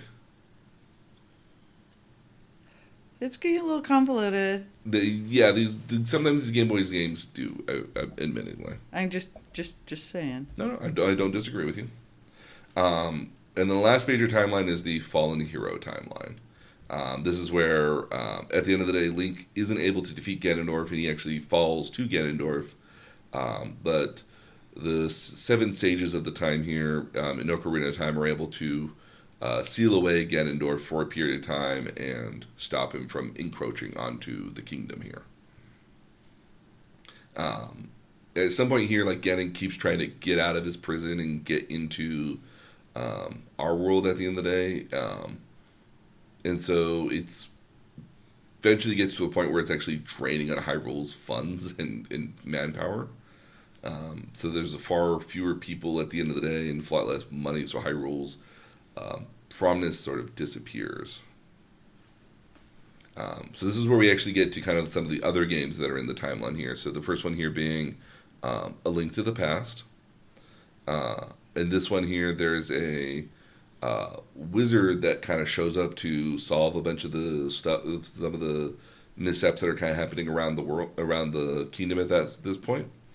Only for the wizard to eventually brainwash all the guards and become the priest of Hyrule, which allows him to gain access to the maidens, the six maidens, which are actually the descendants of the sages, and I'll explain where sages come from here in a little bit.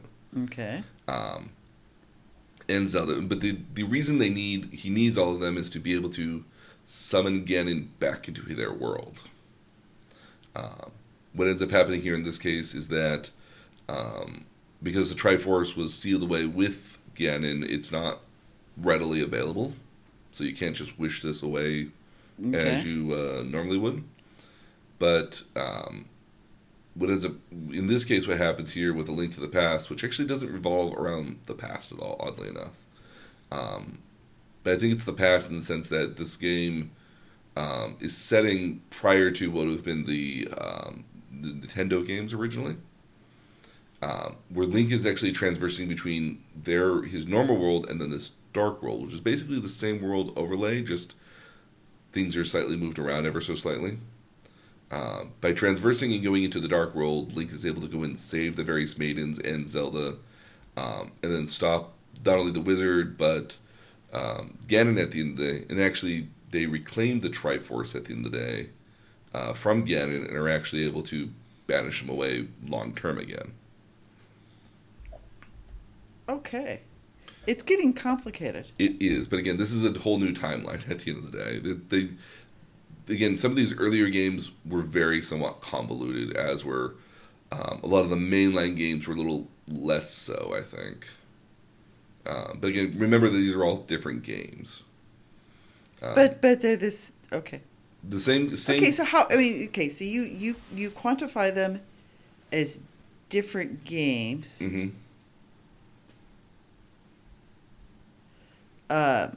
How different are they?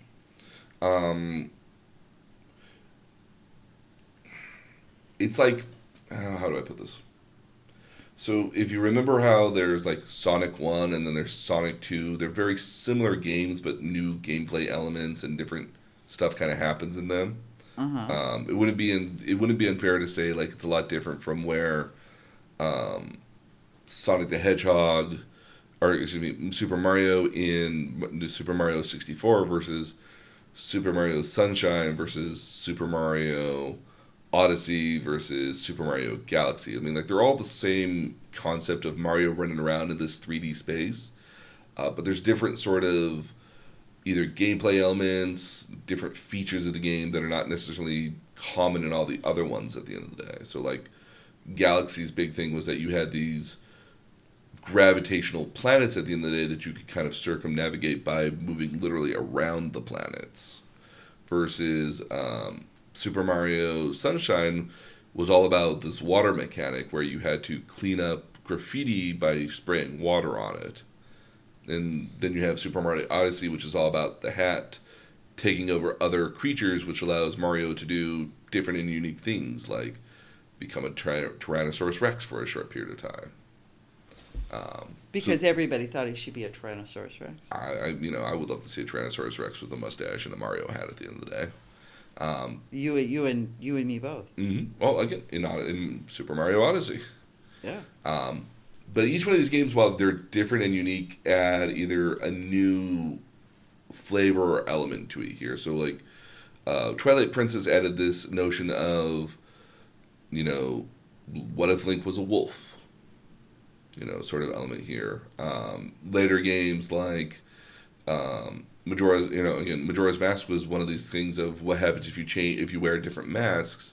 What does it do for you? Do you change into somebody else? Do you get new powers as a result of it? You have Wind Waker, which is all about what if the world was, what if you weren't riding a horse to get around the world? What if you were riding a boat? And so each game has kind of their own new things that happen to it. Now, in the case of A Link to the Past, at the end of the day, mostly trying to go over the story beats, but the big feature of A Link to the Past was this notion of a light world and a dark world, where the two worlds are basically laid over, are are overlaid on each other. Uh-huh.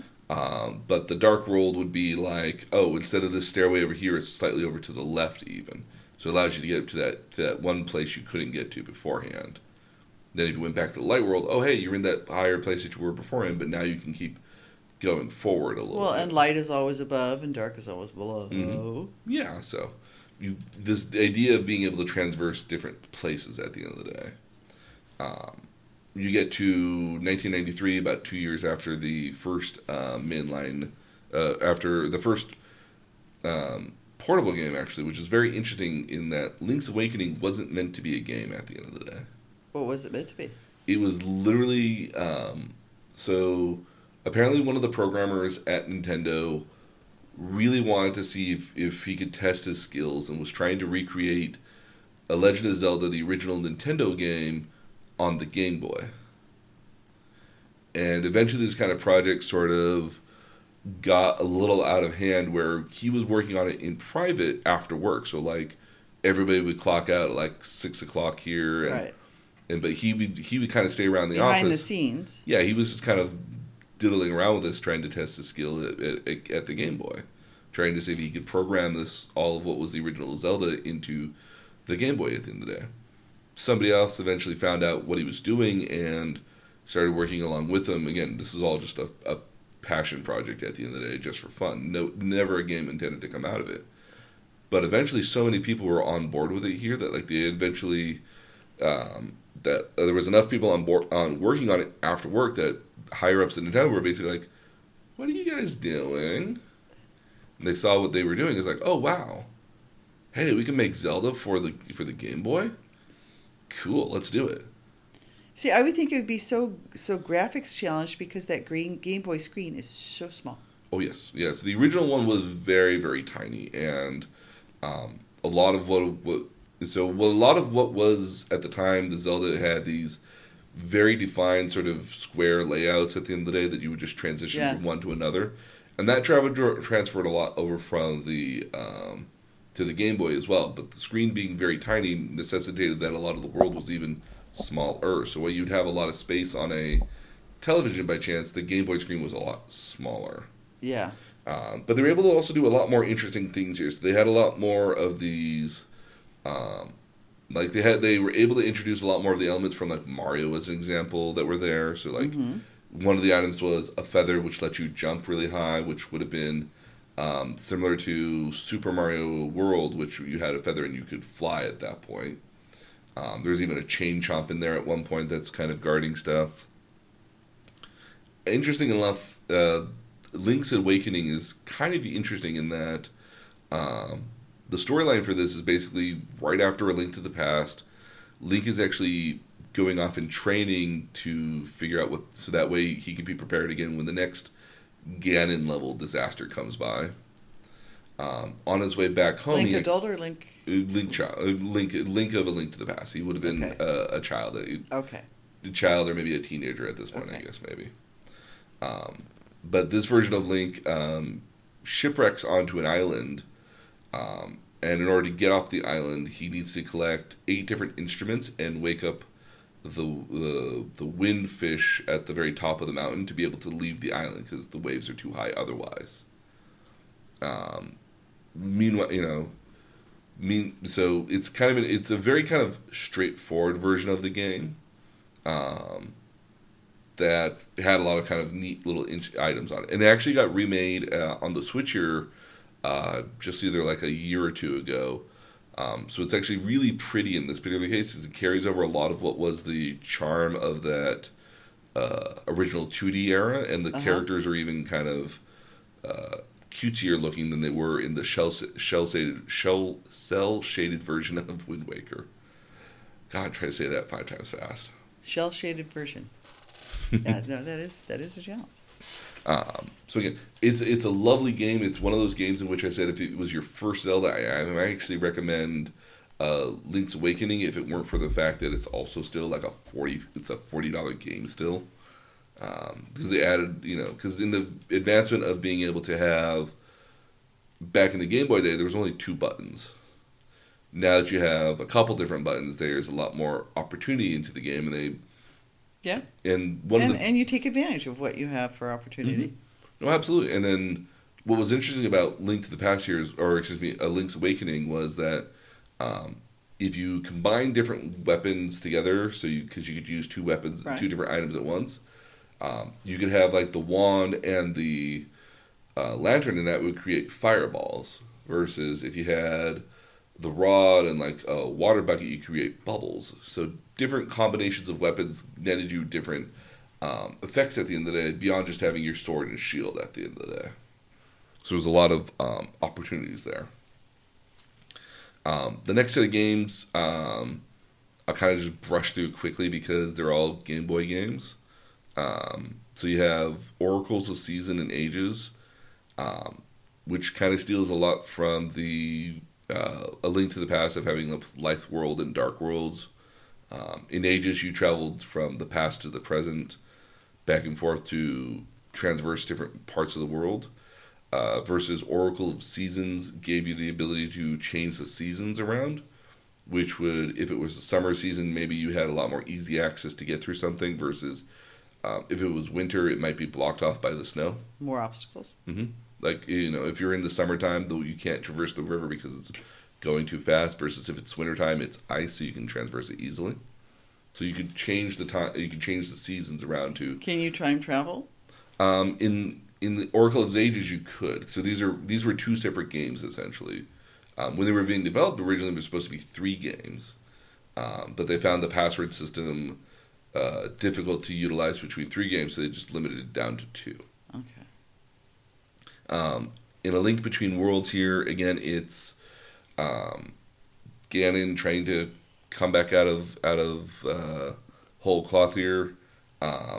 What's interesting about this game is that all Zelda and all the different maidens are actually transported into individual paintings, and Link has the ability to flatten himself into like ink and go along walls in order to skip through different stuff. So like you might dodge something by flattening yourself against the wall and becoming a part of the wall, or you might be able to cross a chasm at the end of the day by going onto the wall and literally walking across it. So kind of a cool effect there.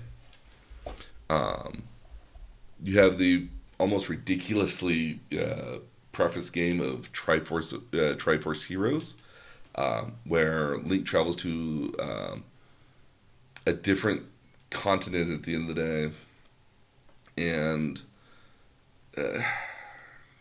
he meets 2 other people. So this is another attempt at trying to do the multiplayer again. Uh-huh. But this one is all revolves around costumes. The literal premise of the game here is that an evil witch has forced the princess of this kingdom here, Hyptopia, to only wear an irremovable brown jumpsuit. Irremovable brown jumpsuit. And she is so horrified by wearing this jumpsuit that she refuses to come out of the castle, which is leading to the entire kingdom going into distress. And so your job as Link and 2 of your friends at the end of the day are to collect these different wardrobe and outfits so that you could you could stop the evil witch, just put this irremovable brown jumpsuit on this princess, and that sounds so ridiculous. That's okay, as long as the premise works. Yep. And does it work? I don't know. It's each one of the different costumes at the end of the day converses a different power on you. In some cases, you might wear a different costume in your group to kind of get a synergy. So, like, you might wear a costume that generates HP for everybody more commonly, versus another person might wear a costume that allows you to pull more bombs more likely. So if you have, so if everybody kind of coordinated what they were wearing at the end of the day. So it would require you worked with others to take advantage of whatever. Mm-hmm. Well, okay. So there's an interesting aspect to that. I think it's a much better utilization of the multiplayer aspect than other versions have. Because one of the things you can do is you can stand on top of each other to reach higher places to either shoot or grab objects from higher locations at the end of the day. So, and this is an overall question. Um, Obviously, multiplayer must be tremendously popular if everybody's trying to create for it. It's I think what's a real benefit to multiplayer, which has definitely become a lot more common in at least the last decade here, is that um, multiplayer means multiple people have to buy the game, and that if multiple people buy the game, they're more likely they'll be able to play with one another, which will mean that there are chances for them to continue playing the game for a lot longer than they would if it was just a single player game. So, because the idea there being is that if you're able to, it's like going to the gym. Yeah, no, I get it. I get it. I just I mistakenly think of playing video games as a very insular sort of thing, and what you're describing to me is telling me that it really isn't. It also depends a lot on the genre at the end of the day. I mean, I think there's a lot of games that work really well as single player games at the end of the day, versus some games that really only work well for if you're in a multiplayer setting. I think you could play Mario Kart as an example on your own, but it's a whole heck of a lot more fun if you're But playing yeah, with other people. yeah, Which is kind of the same thing with Mario Party at the end of the day. Again, you can play Mario Party on your own, but there's a certain advantage in energy that you get from playing with multiple people. And I think especially when you get to the handheld games at the end of the day, that it's far more likely that you might see more people with the game and will come across them and be able to play with them, versus if you all want to play, Mario Kart, you'd all have to be in the same room together at the same house, and you might be only able to do that, once a week for maybe an hour or two or a couple hours, versus you might be able to play with each other on your Game Boys or your DSs all together, far more commonly, after school for an hour or two, maybe, or on the playground or something. But I don't think anybody had them on the playground for fear of losing them. or having it stolen. Yeah. Yeah. So this, I mean, and again, it's interesting that they've experimented with multiplayer in Zelda before, because Zelda itself feels like a very single player game at the end of the day, which a lot of their mainline games are. So the Fallen Hero timeline finishes with the original Zelda and the second Zelda game, Adventures of Link. The original Zelda game being the formation of the Triforce of Wisdom, Right. and then and defeating of Ganon permanently at that point. While the second mainline game, Adventures of Link, actually takes more of a page from the Super Mario being a 2D sort of setting, but is the story of getting the Triforce of Courage together, now having all three Triforces together and being able to awaken a slumbering Zelda from much, much earlier in the game series. Oh, okay. So So apparently, the timelines really skip around. yes. So yeah, so each one of these games, unless it's directly related to the last game, in some cases, happen like hundreds of years later on, and so a lot of these games don't even in some cases here, like the only games that really kind of play off each other one after another is Ocarina of Time to Majora's Mask, Link's Awakening, or Link to the Past to A Link Awakening, Wind Waker to Phantom Hourglass, and then the first Zelda to the second Zelda in some cases. But then we get to the very final timeline here, which is known as the Great Calamity Timeline, which is supposed to be the very end of all Zelda timelines, apparently. Okay. Which doesn't prevent them from going back and doing something in a past timeline. No, not at all.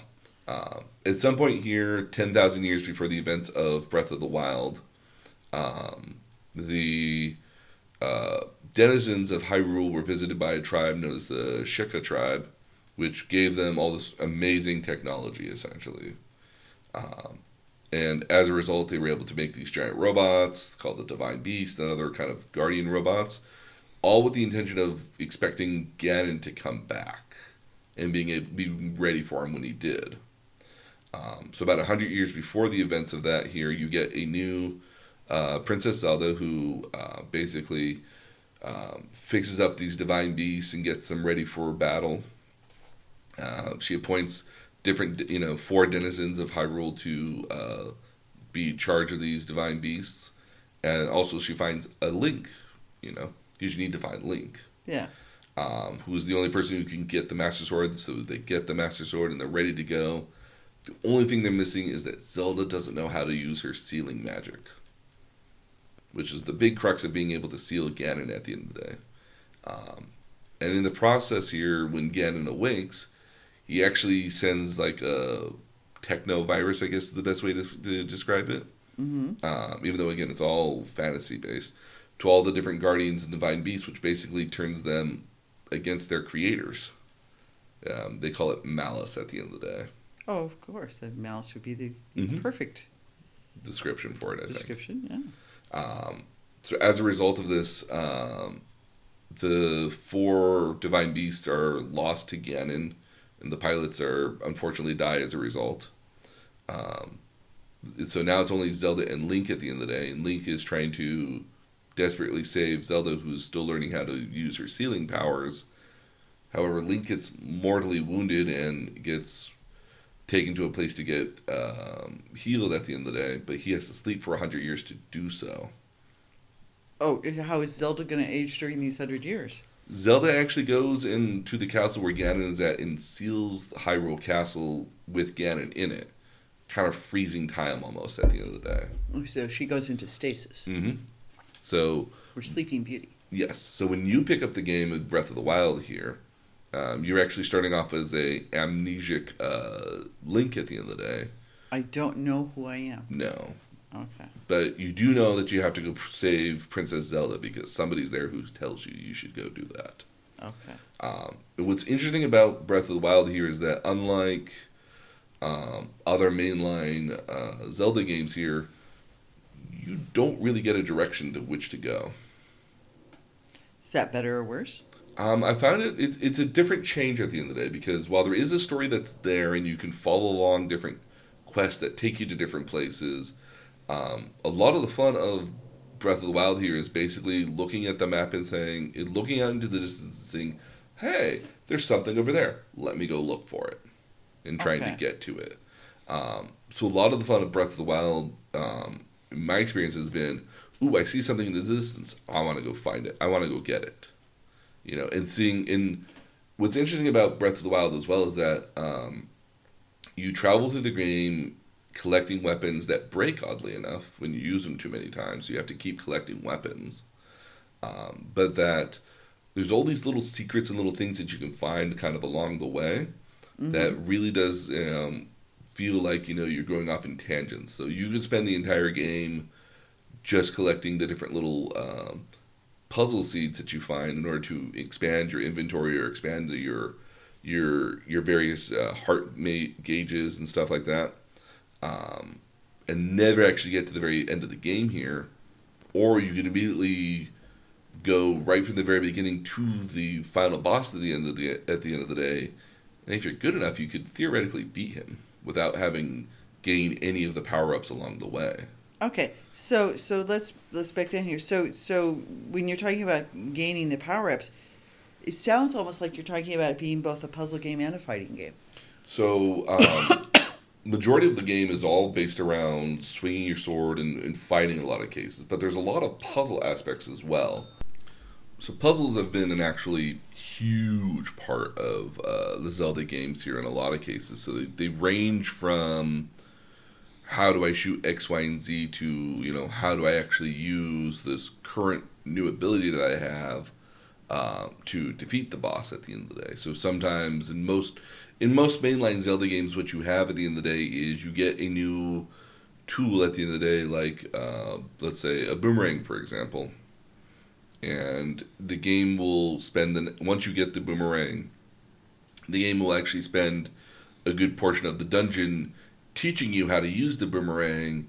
So then when you get to the boss, the boomerang becomes an integral part of defeating the final boss at the end of the day. So it might be that it's a spider at the end of the day that's kind of crawling along the top of the walls there, but you have to use the boomerang to knock all of its feet off the wall so it falls to the ground, allowing you to go and attack it then at that point.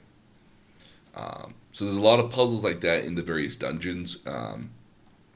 What's really cool about Breath of the Wild is that each one of the little dungeons are all puzzle based. So what you'll do is when you go to these individual dungeons, you'll have to figure out how to get to either the next level or get to a certain item that will let you get to the next level in order to progress through these little dungeons at the end of the day. So it's a quest through a puzzle. Mm-hmm. Yes. And now some of it does require more action-based sort of mechanisms at the end of the day, where you have to like fight your way through a bunch of enemies, maybe. But other versions here might, especially in Breath of the Wild here, might say, "Huh, this rock looks out of place. I'm going to pick it up." Or this rock here these rocks are stacked in a certain way. If I move one of these rocks here, maybe this will trigger something as well. Or this set of, this, collection of stuff isn't in the right order. If I reorder it in the correct order based off of something else, then that'll get me some sort of little reward after that as well. There's a bunch of little stuff like that in Breath of the Wild, which has made it to the point where I've been playing it for like hours and hours, and I still am nowhere close to beating it. Just because I get lost and go into tangents all the time. That's actually pretty cool. Mm-hmm. I just, and I guess, and it's my error in all the assumptions I make, because I never really think about quests as also having puzzles. Mm-hmm. No, I mean, I think of quests initially here, and I think of World of Warcraft, unfortunately. But in a lot of World of Warcraft here, especially back very early in the day, in early incarnations of the game here, it would give you a quest, but then wouldn't tell you what to do on that quest necessarily. Or it would not necessarily allude to what you needed to do on the quest properly. So it might be that like, oh hey, find the courier and get the message from the courier. And you might think it's just a traveling guy who has a message here, but they A, don't tell you what path he takes at the end of the day, and B, doesn't tell you, oh, well, you also have to kill him as well. It's like, oh. Well, that's a sort of different message, isn't it? Yeah. So there's a bunch of elements like that at the end of the day where, it doesn't describe the entire event for you here. In Breath of the Wild, thankfully, though, they do try to make a point of telling you where to go to next. For the main there is kind of a mainline quest that happens that's kind of enlightening you about the events of everything that happened. But it's very easy to just kind of play the game and get lost in just traversing completely around the area and never actually following the main quest. Okay, so and this is just a general question for all of them. Can you play a new game of Zelda without having played the previous ones? Yes, intentionally. So nothing in any of the Zelda games requires you to have to play either a previous one or have any previous experience of it at all. And in most cases, the Zelda timeline in of itself is more or less kind of a loose direction in which the story has kind of taken place over the many years.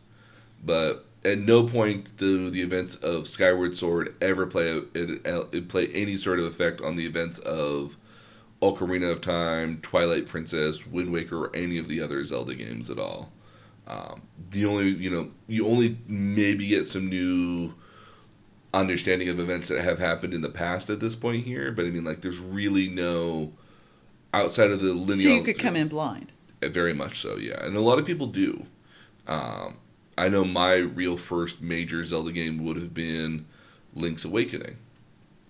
Having not actually played the Super Nintendo would have had played the NES version, but at a friend's house where we're both like 6, 7, 8 years old and have no idea what we're really doing at all.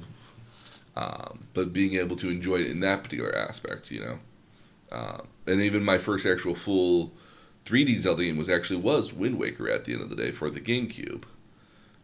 Having not owned a Nintendo 64 or been able to play that version of the game at all. Well, because I was pretty militant about not having. No, and I think that was a good call for the most part. We did have other video games. We had a plethora of PCs games out there as well. Yeah. So, but again, I mean, like that's just my experience that I can describe for it at the end of the day. So what's your favorite? Again, I really like Twilight Princess. I really love the aesthetic of the world at the end of the day. I love this kind of like dark world that's really not dark. It's just people who don't fully understand what's really going on in this world at the end of the day. And I appreciate kind of the storyline there, which was, you know, because when you look at Midna originally, she's this impish looking little girl at the end of the day that's kind of all this black, that's covered by this, part of her entire face is covered by this mask. And when she gets her full power up, she's actually this proper princess at the end of the day. So this impish sort of creature, which has basically been taunting and teasing you the entire game. She's not nice. She's not nice? No, she's very kind of, you know, cruel in some cases, where she's very... Well, she's part of the dark world, okay? Yeah. Yeah, no, again, she's taunting, she's teasing, you know, like, you know, she has a weird way of speaking at the end of the day, but again, when she gets to her final form at the end of the day, you're just like, oh, that's the actual princess we were looking for the entire time. Not like this impish little creature at the end of the day. So, like, and I appreciate kind of that duality of, like, things are not bad, they just look bad at the end of the day. But they're actually decent and good things at the end of the day. I like that duality, because I think it speaks more to our natural world at the end of the day, where things are not good or bad. It's all about either A, how they're used, or B, how they're perceived at the end of the day. Yeah. And I appreciate that in stories, especially that really kind of look into it. Because again, throughout the entire game, the denizens of the Twilight world are the villains for the most part, but when you find out that they're actually brainwashed and that they are proper people, not the monsters that they appear in the game, that you're just like, oh, how unfortunate. Yeah. So, and again, that's why I like that one there. That's pretty cool. So, the homework here for you, and if you want to spend a little more time on it, you can, is going to be the Legend of Zelda Breath of the Wild, which is available on the Switch. Now, normally it is about a $50 to $60 game on the Switch here. If you get it through the eShop, you can will get it for full price unless there's some sort of sale or discount. If you go to a GameStop or buy it as a used copy, you probably could get it for a lot cheaper. Okay. For our fans who don't have Switches and are not able to enjoy it here, I highly recommend. I'll see if I can find a good video of a playthrough here that kind of gives you the impression of playing Zelda at the end of the day. I think I know a couple guys that might play it really well. That would be certainly fun to enjoy it with. But okay. You're going to try it out for yourself here, Mom, and let us know what you think about it at the end. Okay. So that's going to be the homework here for today. So again, we're going to put all of our notes here on our website at the nerdtutorialpodcast.com, where you can find all of the show notes and all the notes for all the stuff that we talked about here today. We also continue the conversation as well at our Facebook group at facebook.com/nerdtutorialpodcast, all is one word. And then if you have any ideas for future topics or ideas for or any commentary, or you just want to see some of the previous topics that we've covered as well, you can see us on nerd_tutorial on Twitter. Perfect. But on behalf of myself and my mom, we hope that you guys still stay safe out there in these weird times. And we'll see you guys again next time. Bye.